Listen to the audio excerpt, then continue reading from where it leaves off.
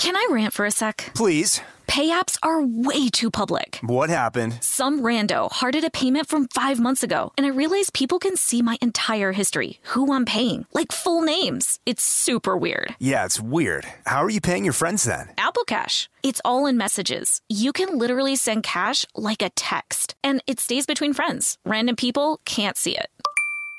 Did you just pay me $1 on Apple Cash? Shh. Services are provided by Green Dot Bank. Member FDIC. Terms apply. Happy Pride from Tomboy X, celebrating pride and the queer community all year. Queer founded, queer run, and the makers of the original boxer briefs for women, creating sustainable size and gender inclusive underwear, swimwear, and loungewear for all bodies so you feel comfortable in your own skin. Tomboy X just dropped their Pride 24 collection. Obsessively fit tested for all day comfort in sizes 3 extra small through 6X. Visit tomboyx.com. Hi, I'm Michael Rappaport. And I'm Kibi Rappaport. And together we're hosting Rappaport's Reality Podcast. We have a passion for reality TV, and we're inviting you into our living room. We're dissecting the drama, and we're giving praise to the single greatest form of entertainment on television today. That is right. Reality TV is the greatest form of entertainment on television today. Listen to Rappaport's Reality with me, Kibi Rappaport. And me, Michael Rappaport, on the iHeartRadio app, Apple Podcast, or wherever you get your podcast.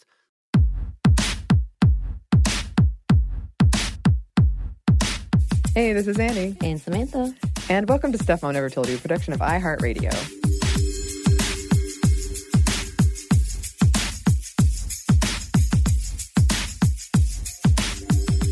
A lot of us might be experiencing some anxiety during this time that is changing very rapidly with a lot of uncertainty.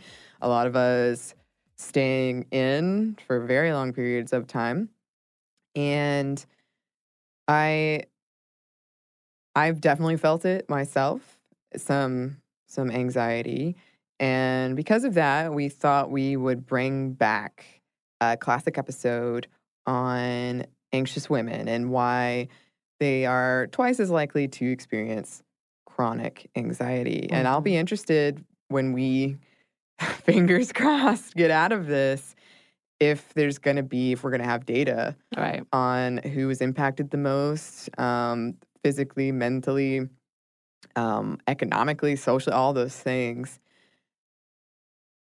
I honestly don't know. I don't know. Right. There's a lot of things that we are really kind of anxious, I guess is the best word for it, about as we are watching our leaders and our government.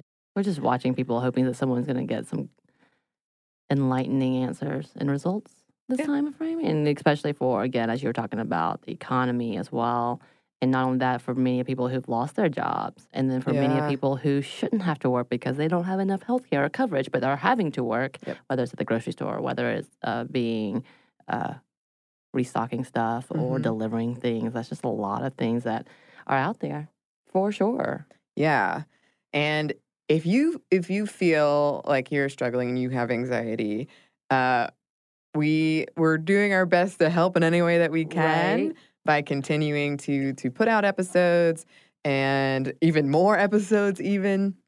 And then this one interesting impact on me specifically is it's made me face something else that used to make me anxious, which is social media. Yes. So if you want to check out, I've been posting a lot of goofy videos. I did a tour of my apartment. Which is awesome. You can do that. Like, I feel there are ways to make human connection virtually. There's just a lot of, I'm excited for the party you watch on Netflix. I got friends on like Switch that we're playing together. People are really creative, and I know you listeners are as well. And we can find ways to make this a less anxiety-inducing time. Yes. And then sometimes it ebbs and flows. But just remember, we're here with you. We're in this together. We are. In the meantime, please enjoy this classic episode. Welcome to Stuff Mom Never Told You from HowStuffWorks.com.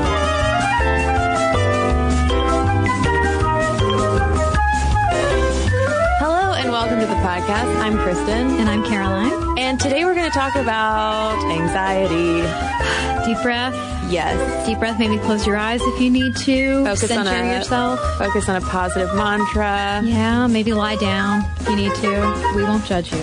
Find a soft pillow. Yeah. And rest your head against it or squeeze it for dear life. Yeah, like Elmira and Pets. Just squeeze because you love it so much. Yeah, anxiety is a topic near and dear to my brain.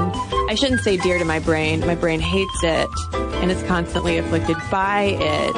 I feel like, Carolina, should go ahead and have a moment of transparency and let people know I have generalized anxiety disorder. When were you diagnosed with that? Probably last year when I really got into therapy for realsies because my Instead of just to play poker with your therapist? Yeah. Instead of just doing it just for the cachet of saying, I have a therapist. Ooh, look at me.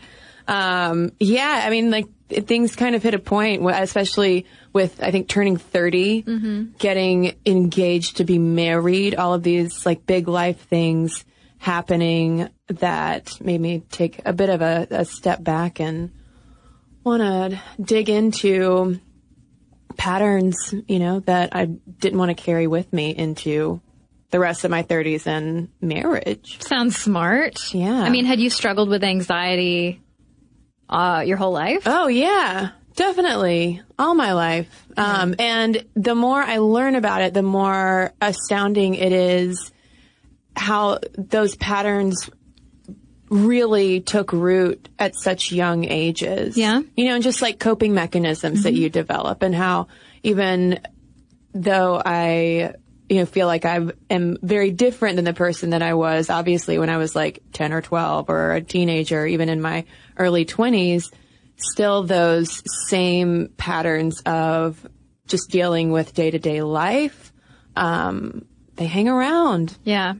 No, I definitely struggle with anxiety. I haven't received any sort of diagnosis. I'm also in therapy, but I do just say it for the cachet. It's true. Caroline's always like, my therapist this, my therapist that. She doesn't exist. I really just go sit at a McDonald's for an hour a day. Well, now it's breakfast all day. So. Perfect. I never have to leave. So many Egg McMuffins.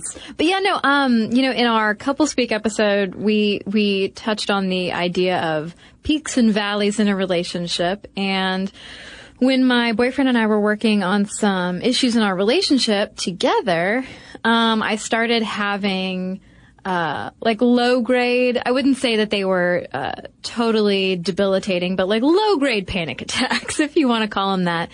And I've noticed that ever since then, even basic stuff that stresses you out, like somebody cuts you off in traffic, or like you're trying to prepare to record 2 podcasts or something, really basic things now lead to like an elevated anxiety level. And I don't just mean like you're stressed out, maybe you're sweating a little. The full on, like, I can't get a deep breath. I feel like my chest is caving in. There's so much pressure on my head. Like, all of these sort of hallmark anxiety symptoms are more likely to crop up. And I have a feeling it's so common for it to take something like a panic attack, low grade, high grade, whatever, because that was a similar experience that I had. Something like that happened to me that really got my attention. Like, there were so many red flags my brain was just finally waving that get us to take care of these things that we've just been managing in our own, you know, very flawed kinds of ways. Not that it's not okay to be flawed, but I should say maybe dysfunctional kinds of ways. Yeah. And I mean, I think what keeps a lot of people, not being a psychologist, but I think in doing reading about this topic, what stops a lot of people from getting help for anxiety is that for a lot of people, it's just a baseline state. Like, I'm just anxious and neurotic, and I can play it off as funny, and like I'm a Woody Allen character or something, but it really, really can be debilitating. I mean, if you're having a panic attack, like every time you burn dinner or something, you know, like that's not exactly healthy. And so those are some good red flags, like you said, to actually talk to somebody, get help. Maybe you don't need medicine. Maybe you need therapy. Maybe you do need medicine. There's a whole range of things that you can do to help improve your life once you realize, like, I am super struggling with anxiety. Yeah. And I also feel like it's something that we are talking about more and more, not just you and me, but we do talk about our respective anxieties together, which I think is really helpful. But even just among other girlfriends of mine, or just the female conversations that are happening online, I feel like I just see it more and more of women acknowledging that this is something that they deal with, whether it is a more clinical kind of thing or whether it is just the general anxiousness, nervousness, however you want to describe it. And I think it's really interesting that this is happening. And some people think that there is almost a millennial anxiety epidemic afoot, which is usually blamed on technology, social media, work life being completely imbalanced because they are now blended and they are one and the same, and so forth. Yeah, we see a lot of those environmental reasons bandied about when we talk about why people seem to be struggling more with anxiety. And then you see them magnified when people talk about women. And they always cite the wage gap, having to look beautiful and young all the time, like all of these things that are specific to women. But what we'll get into more in this conversation is that that could be a part of it. Like, everybody's got pressures in their life, but there's also a bit of nature to contend with too. Yeah, because a statistic that we will repeat a number of times in this episode is that women are twice as likely to report anxiety.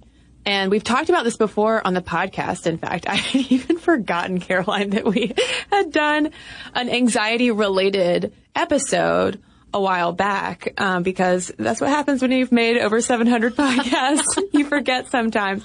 But it seems so current and so relevant to right now, because there is still this question mark of why are women in particular so anxious? And are we really all that anxious? So first, let's just do some anxiety 101. This is coming from the National Institutes of Health. And it's important to distinguish what's normal and what's abnormal, because temporary anxiety, hypervigilance, and even fear is completely normal. It's part of just being a human. Yeah, but the thing that's not normal is when all of that stuff sticks around. So long-term anxiety that looms and ends up diminishing and interfering in your quality of life. So let's get more specific then about that dysfunctional long-term anxiety. It has to do more with the inability to focus away from concerns, despite rationally understanding that your reaction to this thing is way bigger than the thing itself. And Caroline is vigorously nodding her head. For instance, so in Georgia, the company that mails out your tag renewal stickers went bankrupt, and nobody told anyone. And so my birthday is coming up at the end of November. You can send your presents to. Just kidding. And so all of a sudden last week I realized, wait, I never received the registration renewal thing in the mail. And, you know, with the thing where you send in your emissions test and all of this stuff. And so I start panicking this morning, like literally to the point of pounding chest, pounding heart, sweating, red in the face, like panicking about, well, I need to get my emissions tested. When am I going to do that? Like, I've got to get that done. And then once I do that, like, because they're not mailing it out, I actually have to go to the tag office, which that's anxiety inducing. I've got to bring all these forms, fill out all this stuff. I've got to have my tag and title and blah, blah, blah, blah, blah. And then I talked to my boyfriend and he's like, no.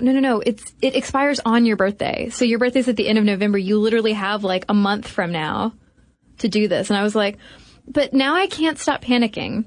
And so even though like all morning I've been like, it's fine, even though I'm panicking about this tag thing, which is really not a big deal and I can handle it very easily. And, but now I need to read for the podcast. Oh my God, how can I focus on reading for our podcast today if I've got to worry about the tag thing? And it's like, brain, we don't have to worry about these things. It's fine. But like it physically just took over. It like didn't matter how much I rationalized it. I was still sitting there like, my whole life is crashing down around me. Oh, this is unfortunate. Maybe I should just drink some more water and less coffee. I mean, to be fair, Caroline, the whole tag situation is a headache. It's a pain. And the fact that they send it on your birthday is like the rudest present ever, because it's like, oh, here is a couple $100 government.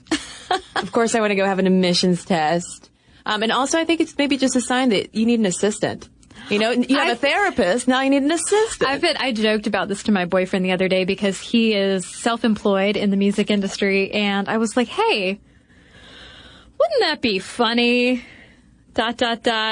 If we shared a personal assistant. I don't know how we would pay for one. So if anyone wants to be an intern of Girlfriend and Boyfriend Inc., that would be much appreciated. Isn't it Girlfriend Dog, Boyfriend Dog Inc.? So correct. RE, the Couple Speak podcast. Yes. People love. Well, in those kinds of experiences, regardless of whether it is something that seems as minor as getting your tag renewed or something that is some legitimately life-altering event, can involve more symptoms of this cyclical long-term anxiety, like that unshakable sadness, which will lead into depression. And depression and anxiety often go hand in hand. You can have a difficulty just relaxing in general. This is part of why I tend to watch my two guiltiest pleasures on television, Nashville and Scandal, while cleaning. Wait, so meaning you're like keyed up while you're cleaning, or you're cleaning and watching these shows to relax? I'm cleaning and watching the shows to relax. I would not be able to just sit down on the couch and watch an episode of Nashville. Because you're like, I have all these other things to do. I would be like, there is dust on the floor. I must sweep it. I mean, and it's also just a handy way of getting the house clean while being entertained by Olivia Pope and co. But those physical symptoms, Caroline, that you mentioned are also a big part of this as well. Anxiety is a very physiological kind of thing. It's not all just in our heads, because it can lead to fatigue, headaches, muscle tension, difficulty swallowing, trembling, twitching, sweating, as you mentioned, nausea. I get a heat in my chest, having to go to the bathroom frequently, which will happen. I mean, I think this is just like general nervousness. I'm a nervous peer. Yeah, I'm definitely a nervous peer. In fact, I gotta go right now. Feeling out of breath, all of the things that you would expect. Yeah, no, I absolutely get those things. And deep breath. I also get, I have a lot of trouble sleeping. Back when I started doing the podcast with you, Kristen, because I had a day job and I was doing the podcast with Kristen on the side. The podcast was my side piece, and it was like a shakeup to my routine. I'm also a very routine-driven person, very regimented, and so here there's like a little more work, a little routine shakeup, and suddenly I'm not sleeping. And it's interesting because I've talked about this on the podcast before. But during that time, I was at my gynecologist and I was telling her, I was like, I'm really anxious lately. I'm pretty sure it's just like circumstantial. I'm having trouble sleeping or whatever. And she just wrote me a prescription for an anti-anxiety medication. And I was like, you don't know anything about anything that I'm dealing with right now. I'm not going to fill this prescription. But yeah, luckily the sleeping thing comes in waves though. Like if I am the tiniest bit anxious about anything, my dad's the same way. Like, I'll run into him. When I was living at home, I'd run into my dad at like 3 a.m. I'd be getting home from being out with friends, and he'd be up like, yeah, I just got up. I'm awake now. Gonna have some coffee. That sounds so awful. Yeah. And so, I mean, neither my dad nor I, like I said, have been diagnosed with any type of specific anxiety disorder. I think we're just like kind of nervous people. We probably, the nervous Irvins. That's right.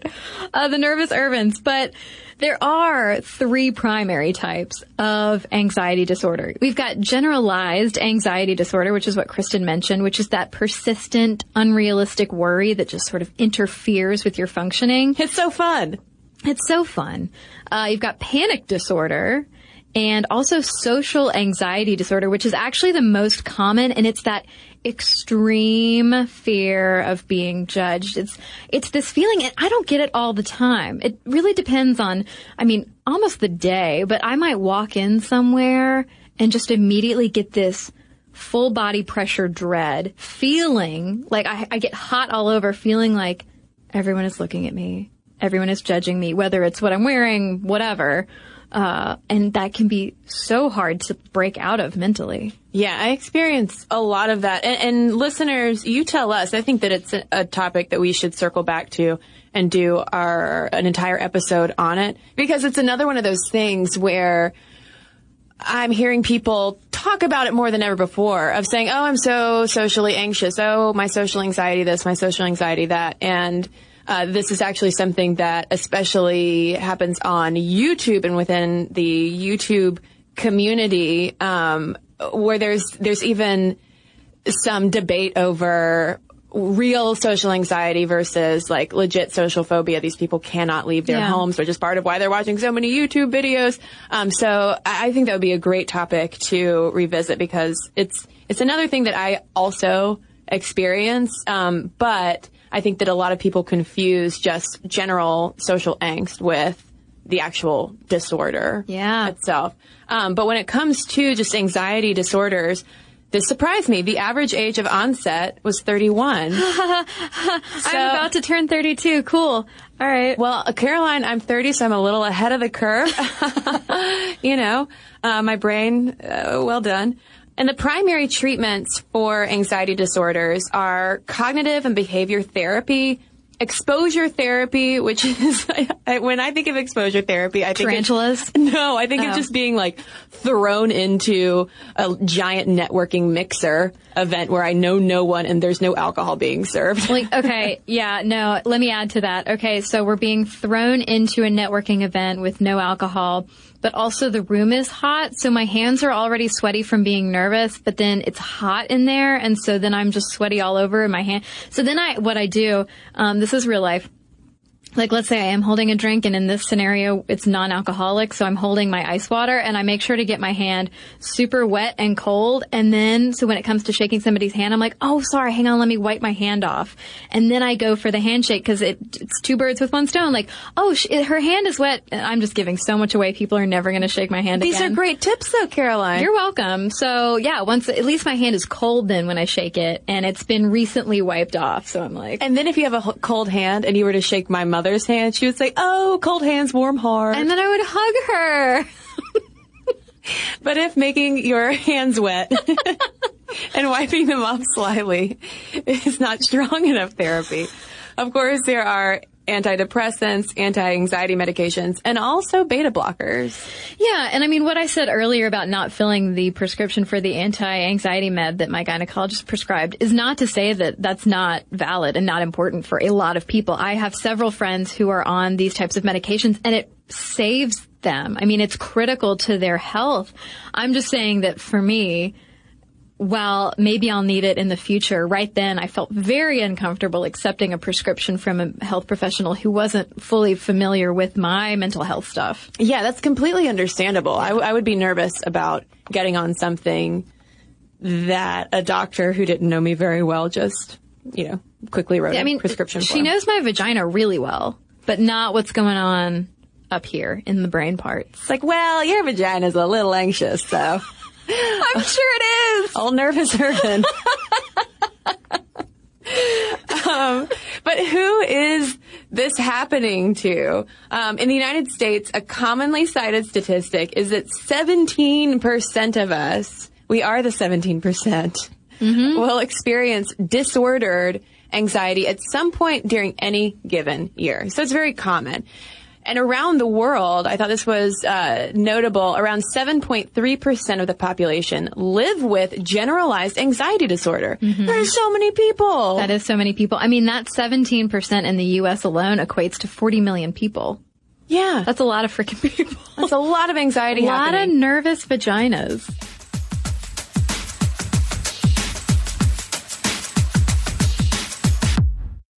Can I rant for a sec? Please. Pay apps are way too public. What happened? Some rando hearted a payment from 5 months ago, and I realized people can see my entire history, who I'm paying, like full names. It's super weird. Yeah, it's weird. How are you paying your friends then? Apple Cash. It's all in messages. You can literally send cash like a text, and it stays between friends. Random people can't see it. Did you just pay me $1 on Apple Cash? Shh. Services are provided by Green Dot Bank. Member FDIC. Terms apply. This episode is brought to you by Snagajob. Snagajob is where America goes to hire, with the deepest talent pool in hourly hiring. With access to over 6 million active hourly workers, Snagajob is the all-in-one solution for hiring high-quality employees who can cover all your needs. On demand, temp to hire, part-time, or full-time. You name the position: warehouse worker, retail associate, grocery store clerk, fitness trainer, baker, stylist, bellhop, podcast producer. Yeah, Snagajob's got a worker for that. With their easy-to-use platform, you're able to seamlessly post and fill available positions quickly with a dedicated customer support team to provide all the help you need along the way. Kind of nice knowing you have a talent pool like that in your own backyard, right? Snagajob is the partner you need to keep your business running smoothly. Visit snagajob.com or text SNAG to 242-424 to talk to an expert. Snagajob.com, where America goes to hire. Happy Pride from Tomboy X, celebrating pride in the queer community all year. Queer founded, queer run, and the makers of the original boxer briefs for women, creating sustainable size and gender inclusive underwear, swimwear, and loungewear for all bodies so you feel comfortable in your own skin. Tomboy X just dropped their Pride 24 collection, obsessively fit tested for all day comfort in sizes 3 extra small through 6X. Visit tomboyx.com.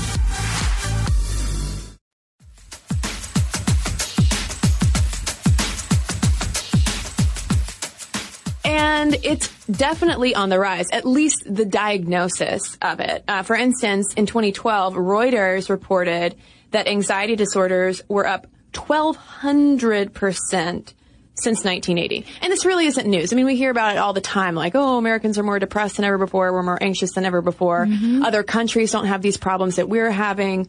What's going on? So what is going on? I mean, and the thing is, that's a very tough question to answer because there's no one factor that explains anxiety disorders.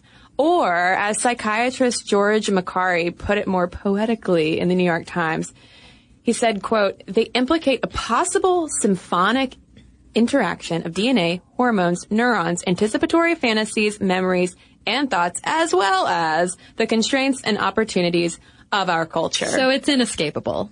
Yeah. Is what I'm And complex. Hearing. Yeah, and so not only do we want to talk about this selfishly, because we struggle with anxiety, and also 40 million Americans struggle with anxiety, but also because, like Kristen said, it reportedly affects twice as many women.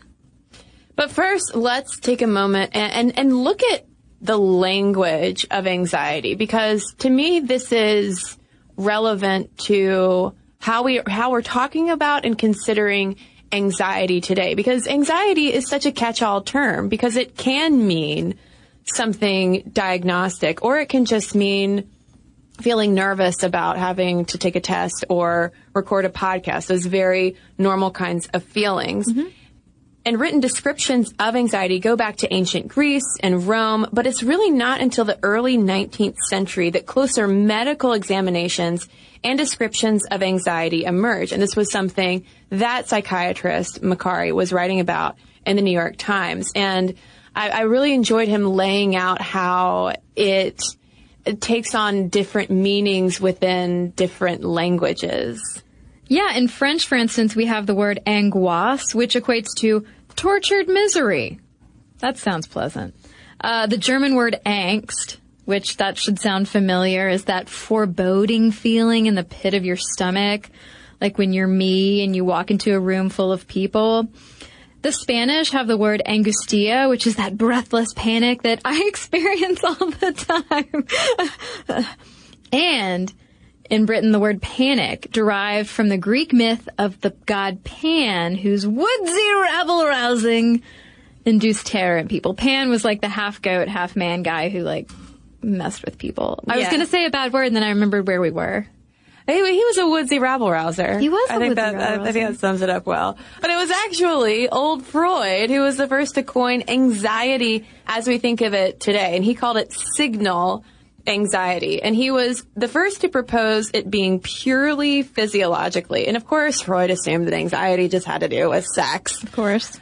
He thought that it was a result of essentially your libido being all clogged up and that you just needed to have more and better sex. I clogged up. No, I reject that in my brain. Yeah, he talked about signal anxiety as being that small amount of anticipatory discomfort, basically, that leads you to, like, snowball into an anxiety spiral. But in Freud's terms, could it be like an anxious vagina? Yeah, I'm sure. If he didn't think that, I would be surprised.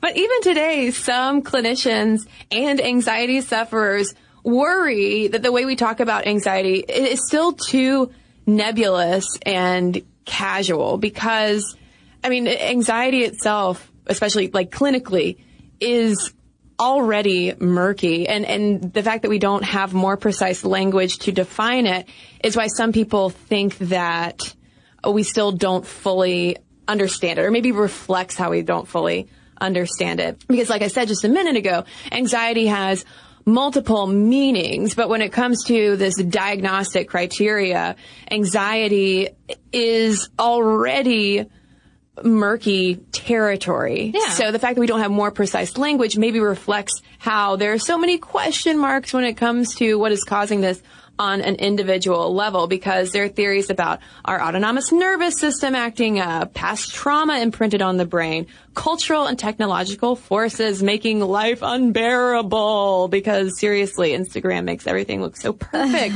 Why can't we have Instagram filters for our lives IRL? Then there are questions of genetic, or maybe it's just like a hodgepodge of all of these things. So, I mean, I guess in a way, too, that's an awful lot for one word to sum up. Yeah, that's why I like all those foreign words. That sounds like a really American thing to say. I like those foreign words. All those foreign words. All those France fries. I don't know. I like the Spanish word better. Just the idea of breathless panic, because I'm like, oh my God, a word for my life. And angustia just sounds, you know, there's a little romance to it. I like it, yeah. Not that anxiety is romantic. Like maybe if I had a daughter, I could name her that. Oh, poor girl.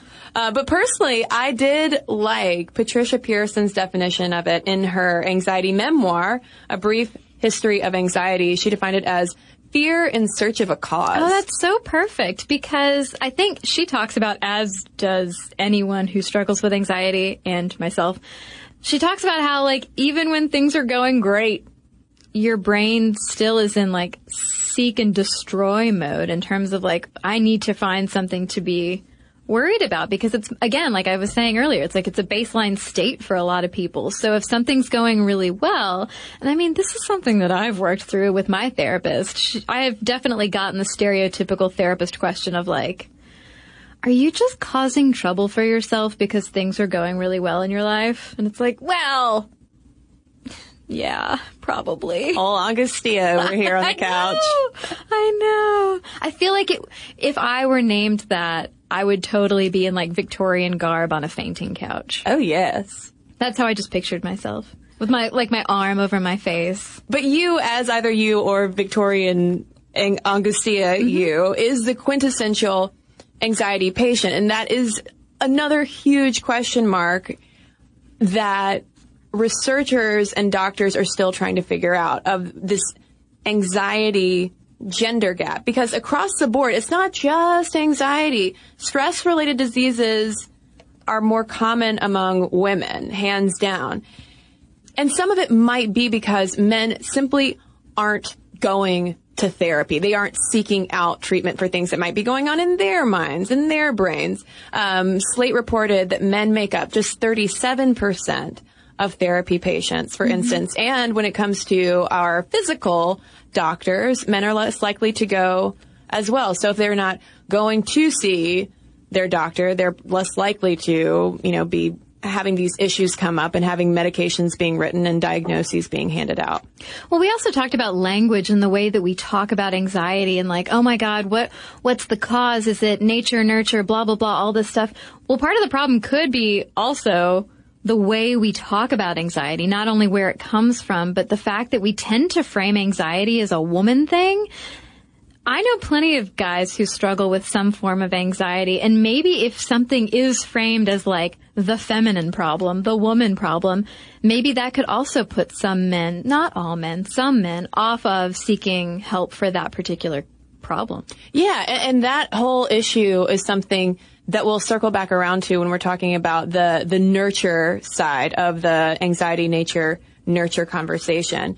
But if we look at kids, up until 11 years old, boys and girls are equally prone to anxiety disorders. And this is something we've seen happen with so many issues, because once puberty hits, the girls change.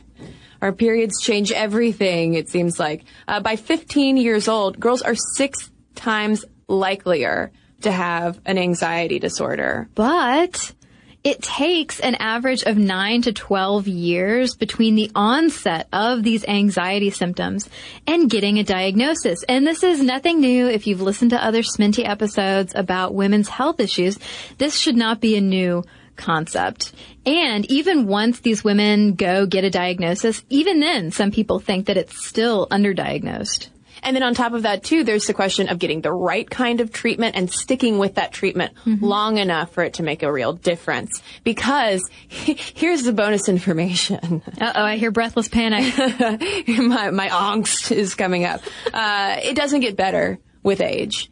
More recent research has actually found that as we get older, anxiety and depression worsens and becomes complicated by physical aches, pains, and panics. Well, I'm sure it also worsens if you're one of the people who considers it such a baseline state that you're not doing anything to counteract it, that you're not actively using those techniques of breathing, maybe seeking cognitive behavioral therapy, seeking medication to help cope, help deal with it.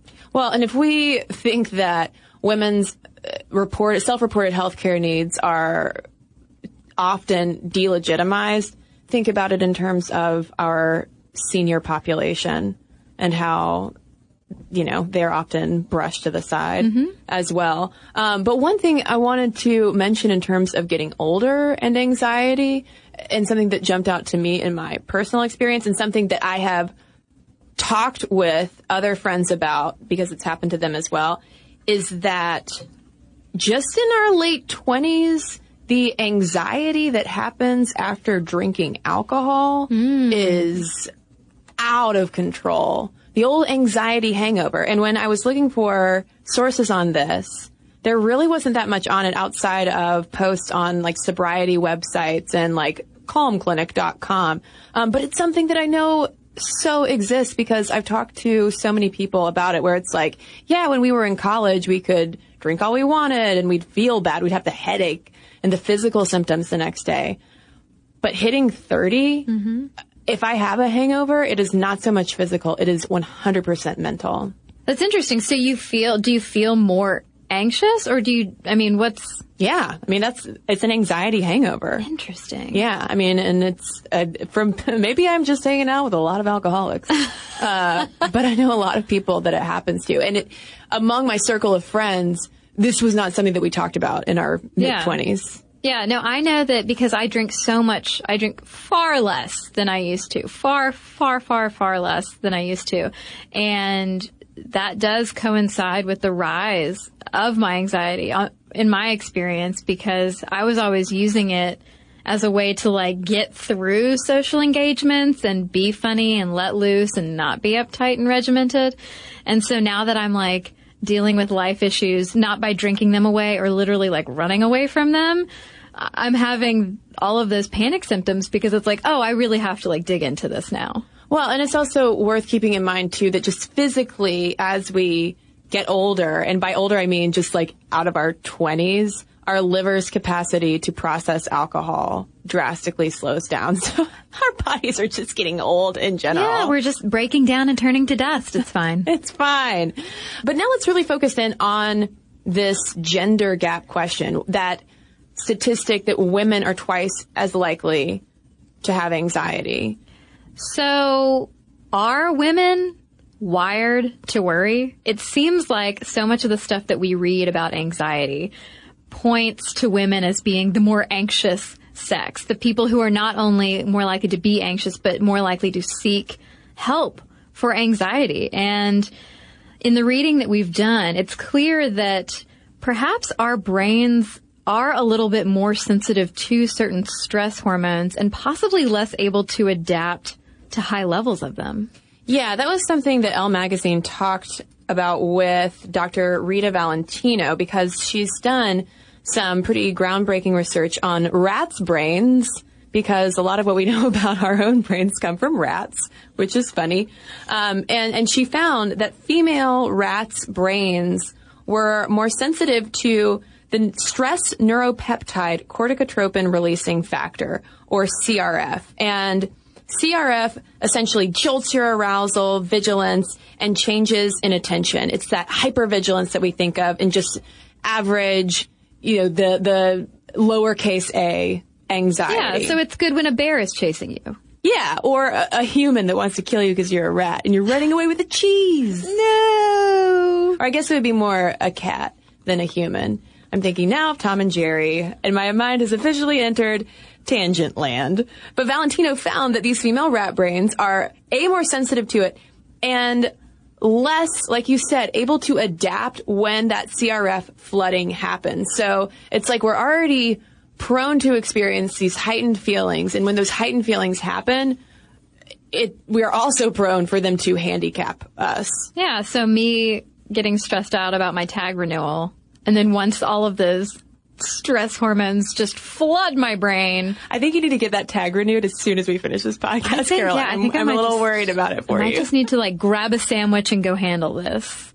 A sandwich could make the tag office better. I think, yeah. A sandwich, and speaking of drinking your anxiety away, a sandwich and a cocktail. Yeah. I'm fun to hang out with at the DMV. But speaking of these chemicals in our brain, hormones have also been implicated. And my assumption going into this was of course, estrogen is to blame. It's got to be estrogen. But estrogen, it turns out, correlates to higher fear extinction capacity. What? Woo. Pretty cool, estrogen. But early in our menstrual cycles, when our estrogen is low, we might be more anxiety prone, probably because estrogen is lower and progesterone is all like, oh, hey guys, I'm going to hang out in your brain and make you nervous. Yeah, and research has found that women on birth control pills, when it comes to anxiety, act like the women who have naturally low estrogen. And so it's important to note that your hormones will likely influence how those anti-anxiety medications work. And in terms of dudes, because anecdotally dudes also have hormones, the enzyme aromatase converts testosterone into estrogen, therefore giving them that same benefit that women have when they have higher estrogen.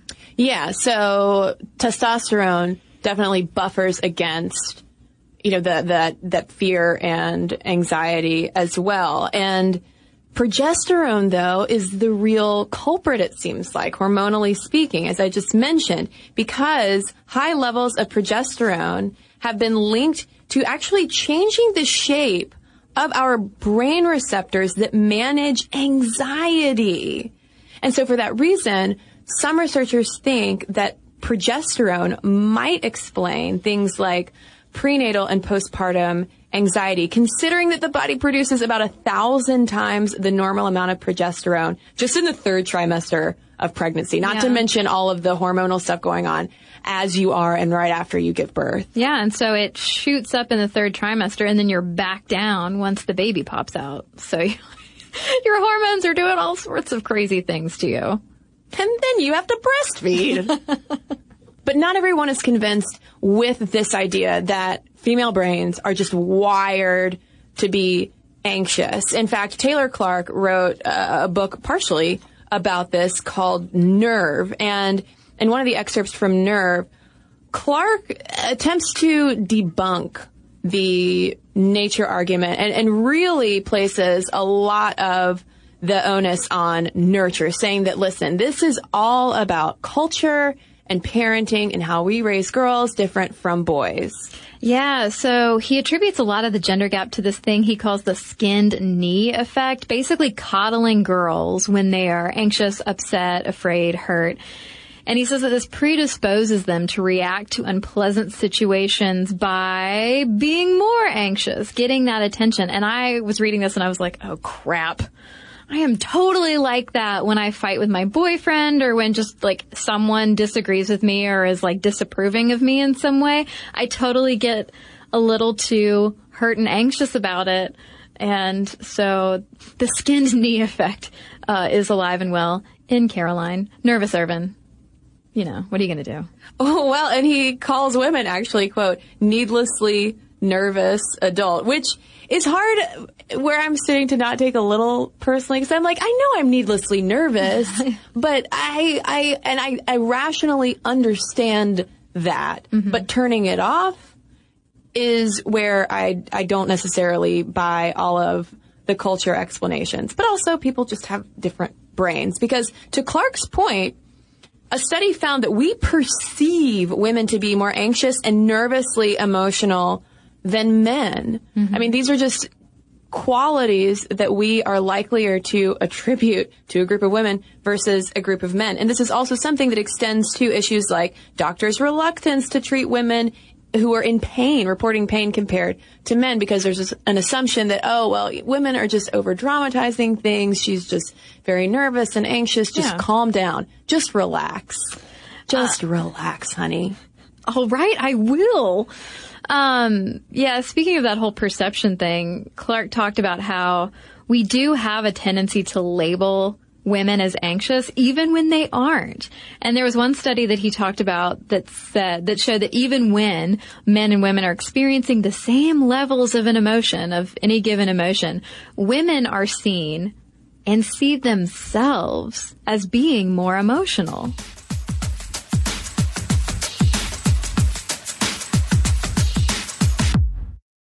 This episode is brought to you by Snagajob. Snagajob is where America goes to hire, with the deepest talent pool in hourly hiring. With access to over 6 million active hourly workers, Snagajob is the all-in-one solution for hiring high-quality employees who can cover all your needs. On demand, temp to hire, part-time, or full-time. You name the position: warehouse worker, retail associate, grocery store clerk, fitness trainer, baker, stylist, bellhop, podcast producer. Yeah, Snagajob's got a worker for that. With their easy-to-use platform, you're able to seamlessly post and fill available positions quickly with a dedicated customer support team to provide all the help you need along the way. Kind of nice knowing you have a talent pool like that in your own backyard, right? Snagajob is the partner you need to keep your business running smoothly. Visit snagajob.com or text SNAG to 242-424 to talk to an expert. Snagajob.com, where America goes to hire. Happy Pride from Tomboy X, celebrating pride and the queer community all year. Queer founded, queer run, and the makers of the original boxer briefs for women, creating sustainable size and gender inclusive underwear, swimwear, and loungewear for all bodies so you feel comfortable in your own skin.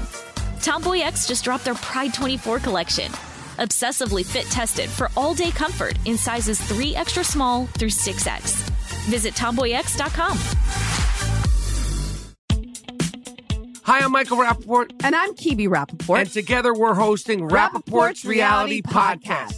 We have a passion for reality TV, and we're inviting you into our living room. We're talking tea, we're dissecting the drama, and we're giving praise to the single greatest form of entertainment on television today. That is right.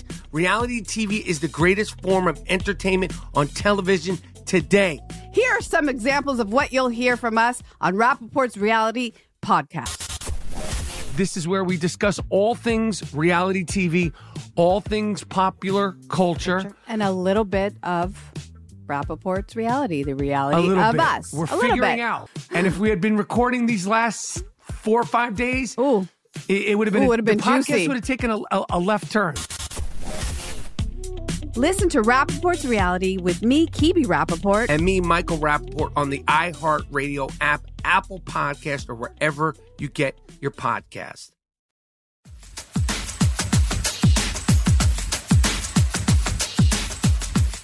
So, I mean, there you've got a bias internal bias and an external bias toward women being like the emotional anxious ones. And I wonder too, just considering how much more people are talking about their anxiety, how much more open women are about the patterns of anxiety in their lives. I wonder if there is a limit to how much that's healthy and how much that is playing into that a little bit, almost like creating these self-fulfilling prophecies of like, oh, well, I'm just so anxious. I'm just really, really anxious. So, of course, when something happens, it almost gives us permission to feel anxious and nervous rather than trying to work through that anxiety. This also is a solely Kristen Conger pet theory. Well, I mean, I think that's a good point. I mean, I know that when I start to experience like those physical anxiety, the debilitating physical anxiety feelings, my boyfriend tries to talk me down and he's like, listen, the more you focus on the fact that you feel like something's sitting on your chest, like the worse it's going to be. Like, we've got to distract you.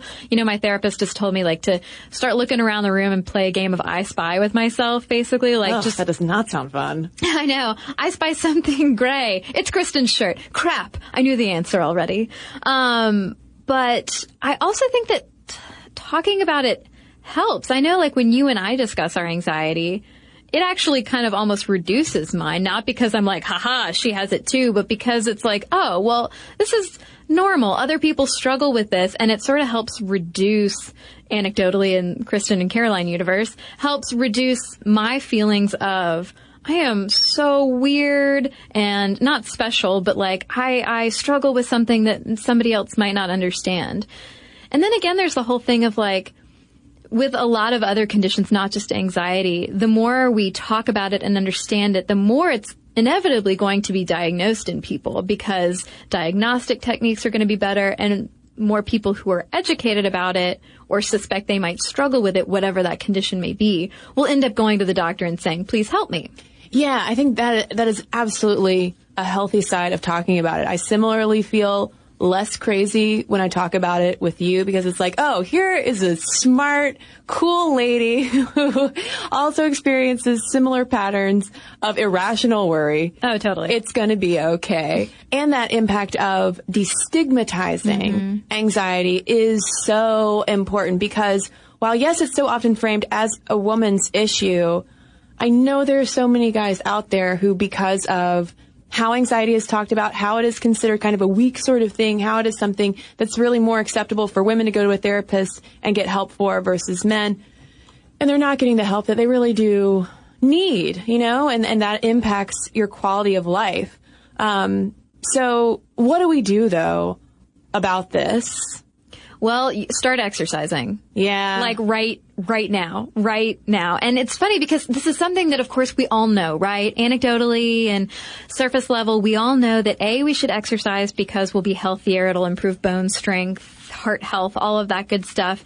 And yes, we even anecdotally know that exercise is supposed to help with anxiety. It blows off steam. But why? Like, what is the steam blowing offness? There's actual science behind that, which I didn't realize. And it's that it almost helps train your body to recognize those physical anxiety symptoms, the pounding heart, the chest pressure, the sweating and nervousness and breathlessness, as just like a normal, like, oh, we were just jogging. We're just jogging. And at the end of this, we're going to have a Kale Me Crazy smoothie, Kristen. Oh, hey. And we're going to feel so much better. And so it really is like kind of a tricking of your physical being. Yes, Caroline, I can personally attest to the life-changing importance of exercise. I've always been a bit of an exerciser, but once in the past, 5 years, once I really started ingraining it into my routine of biking, running, yoga, like it is so different how I deal when I can feel the anxiety coming on. If I'm able to go exercise, it's such a different outcome than what I used to do of like, well, I'm just going to have a glass of wine.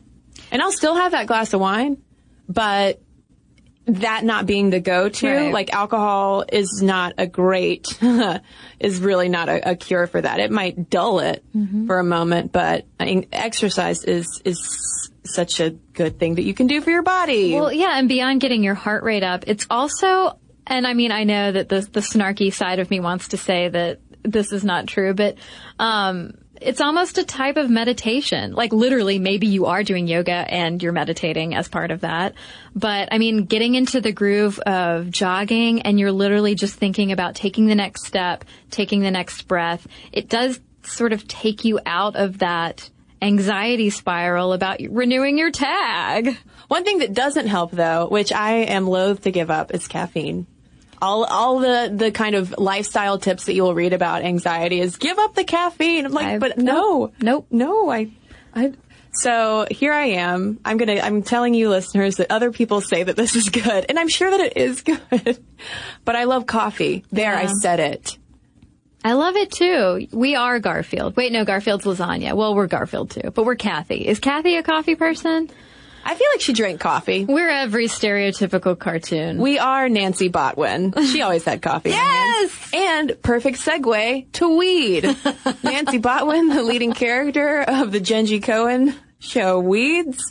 One thing I wanted to look in was whether or not smoking pot is good for anxiety. A, because pot is becoming more legalized. More women are smoking pot than ever before. Women are getting into the weed industry. There's a whole marijuana renaissance afoot, especially for women. And one of the things that is often talked about in terms of why marijuana should be legalized, the way people get prescriptions for medical marijuana is that, it helps my anxiety.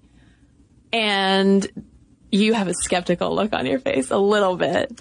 Well, yeah, just because I was remembering this guy that I dated who was a jerk. And he wasn't a jerk because of this, but he was just a jerk. But I remember that he was constantly one of those unhelpful people that all anxious people are familiar with in their lives. Who's just like, would you just relax? Ooh. Would you just chill out? Like, I mean, I don't care who you are. Like, that gets real old hearing that. But his go-to thing was always like, we just need to get you some weed. We just need to get you some weed so you'll relax. Well, and that's why I was curious to look at the research on it, because paranoia is often a side effect for many people if they smoke pot. Not that I've ever, never done that. And studies do find mixed results. So if you have a panic disorder, research suggests weed will probably amplify that. Oh, good. But a 2014 Vanderbilt study located a cannabinoid receptor in our amygdala, which is sort of the emotional seat of the brain. And they think that it might be linked to anecdotal reports of weed chilling us out. If we're really anxious, then perhaps smoking pot can be a temporary fix. Now, I will go on the record as saying I don't think that there should be any substance, whether it's marijuana or wine or chocolate, anything like that that's going to cure your anxiety. It needs to be part of a whole lifestyle kind of thing. But I think it's interesting to see how science is looking into how pot can interact with our anxious or depressive symptoms. So are you telling me that even my cannabinoid receptors are anxious? Possibly. Or maybe they're just judgy because they're not receptive. Well, I mean, it could also shift depending on the kind of strain of marijuana that you're smoking. Yeah. But we're now just getting into a whole other podcast. Yeah, we'll wait for letters from listeners to tell us about that. Yeah, I do. I would love to hear letters from listeners. I know we've got a lot of letters out on the West Coast, and we even have some weed farmers who listen. Yeah. So let us know. Yeah, let us know. Another thing, so similarly to what I was saying about exercise of like, yes, we all know that it's good for you and you need to do it for general health, but also dealing with anxiety. It's the same thing with diet. And Kristen, this is something I had never heard before in terms of shifting your diet in order to deal with anxiety. Well, yeah, because think about it. Like, I don't know if you ever have weeks like this, Caroline, where you have no time and you're just eating out and maybe you had Cheez-Its and Diet Coke for lunch yesterday. Oh, wait, no, that was me. And that's disgusting. And it will impact how you feel. Food definitely impacts our moods. And so a really good article on women and anxiety in Glamour magazine cited an Australian study which found that women on Whole Foods diets, that's lowercase Whole Foods, not the store, but things like fruits, veggies, whole grains, lean meats, and fish, were 32% less likely to experience anxiety, whereas women on high-fat and processed food diets were 50% more prone to depression. Do you hear that? It's the sound of my mind being blown. Not only by those facts about eating better or whatever, but like the percents. That's crazy. My boyfriend and I talk all the time. So we're doing the Blue Apron meal delivery service thing, which is great. Which you should go to blueapron.com/momstuff, right, listeners? True, to get your Blue Apron deal. But we've really been enjoying it because it's really healthy food. It's easy to cook, all that good stuff. But when we're not doing that, we do have a tendency to eat out. And we try not to do the pad thai all the time. But we've been talking in that way that you do when you're trying to do something healthy, but you don't have the time or the desire to get around to it, where we're like, we really should go back to eating like fish and asparagus all the time.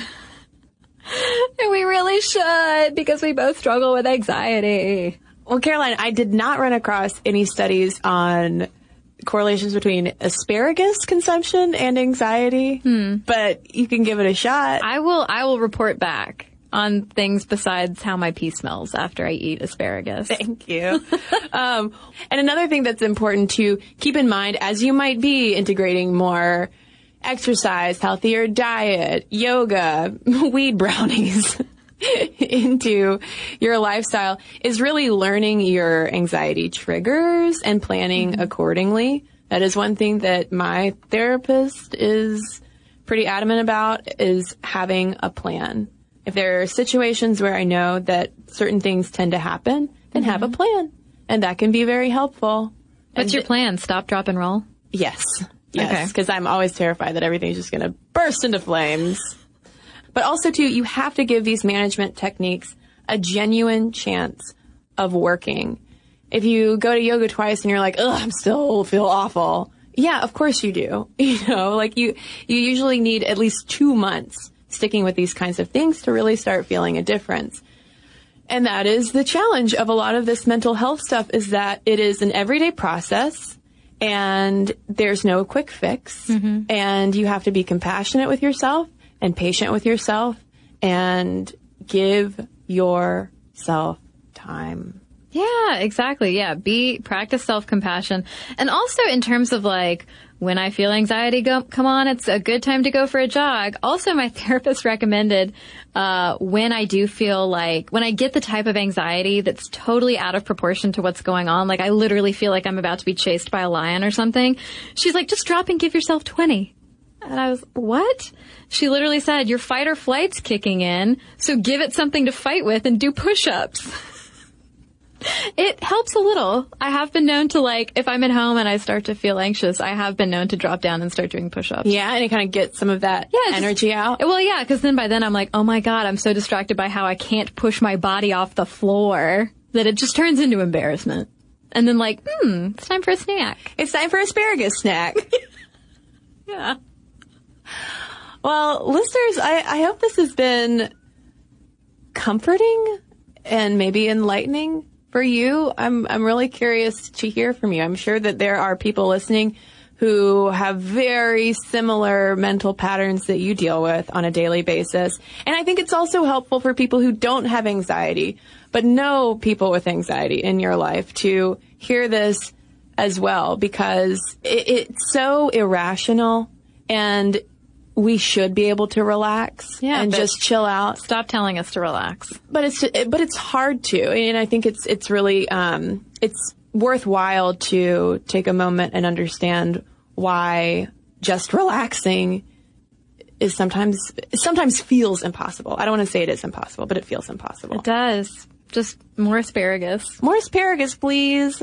So with that, momstuff@howstuffworks.com is our email address, because we'd love to get your letters. We want to know what kinds of things you've experienced in regard to anxiety and any additional tips that you have for managing it. Let us know. momstuff@howstuffworks.com, again, is our email address. You can also tweet us at momstuffpodcast or message us on Facebook.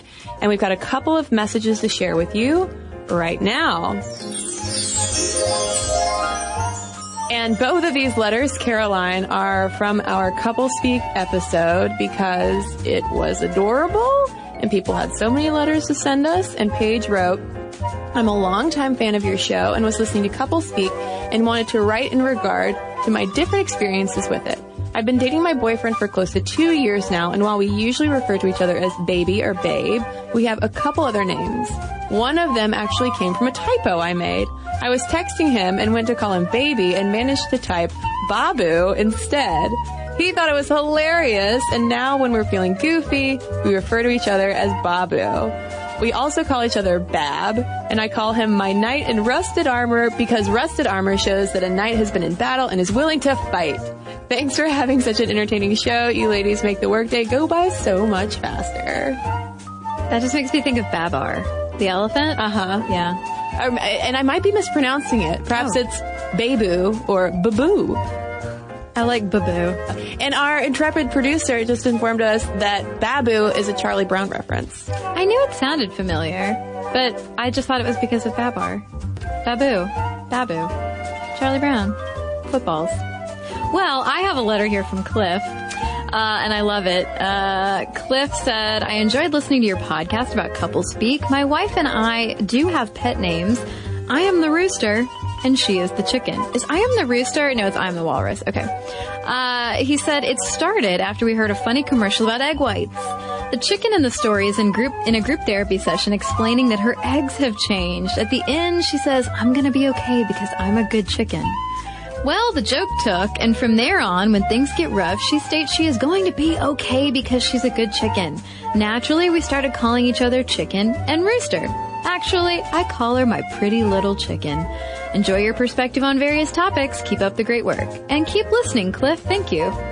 And thanks to everybody who's written into us. momstuff@howstuffworks.com is our email address. And for links to all of our social media, as well as all of our blogs, videos, and podcasts, including this one, with links to all of our sources so you can learn more about anxiety, head on over to stuffmomnevertoldyou.com. For more on this and thousands of other topics, visit howstuffworks.com.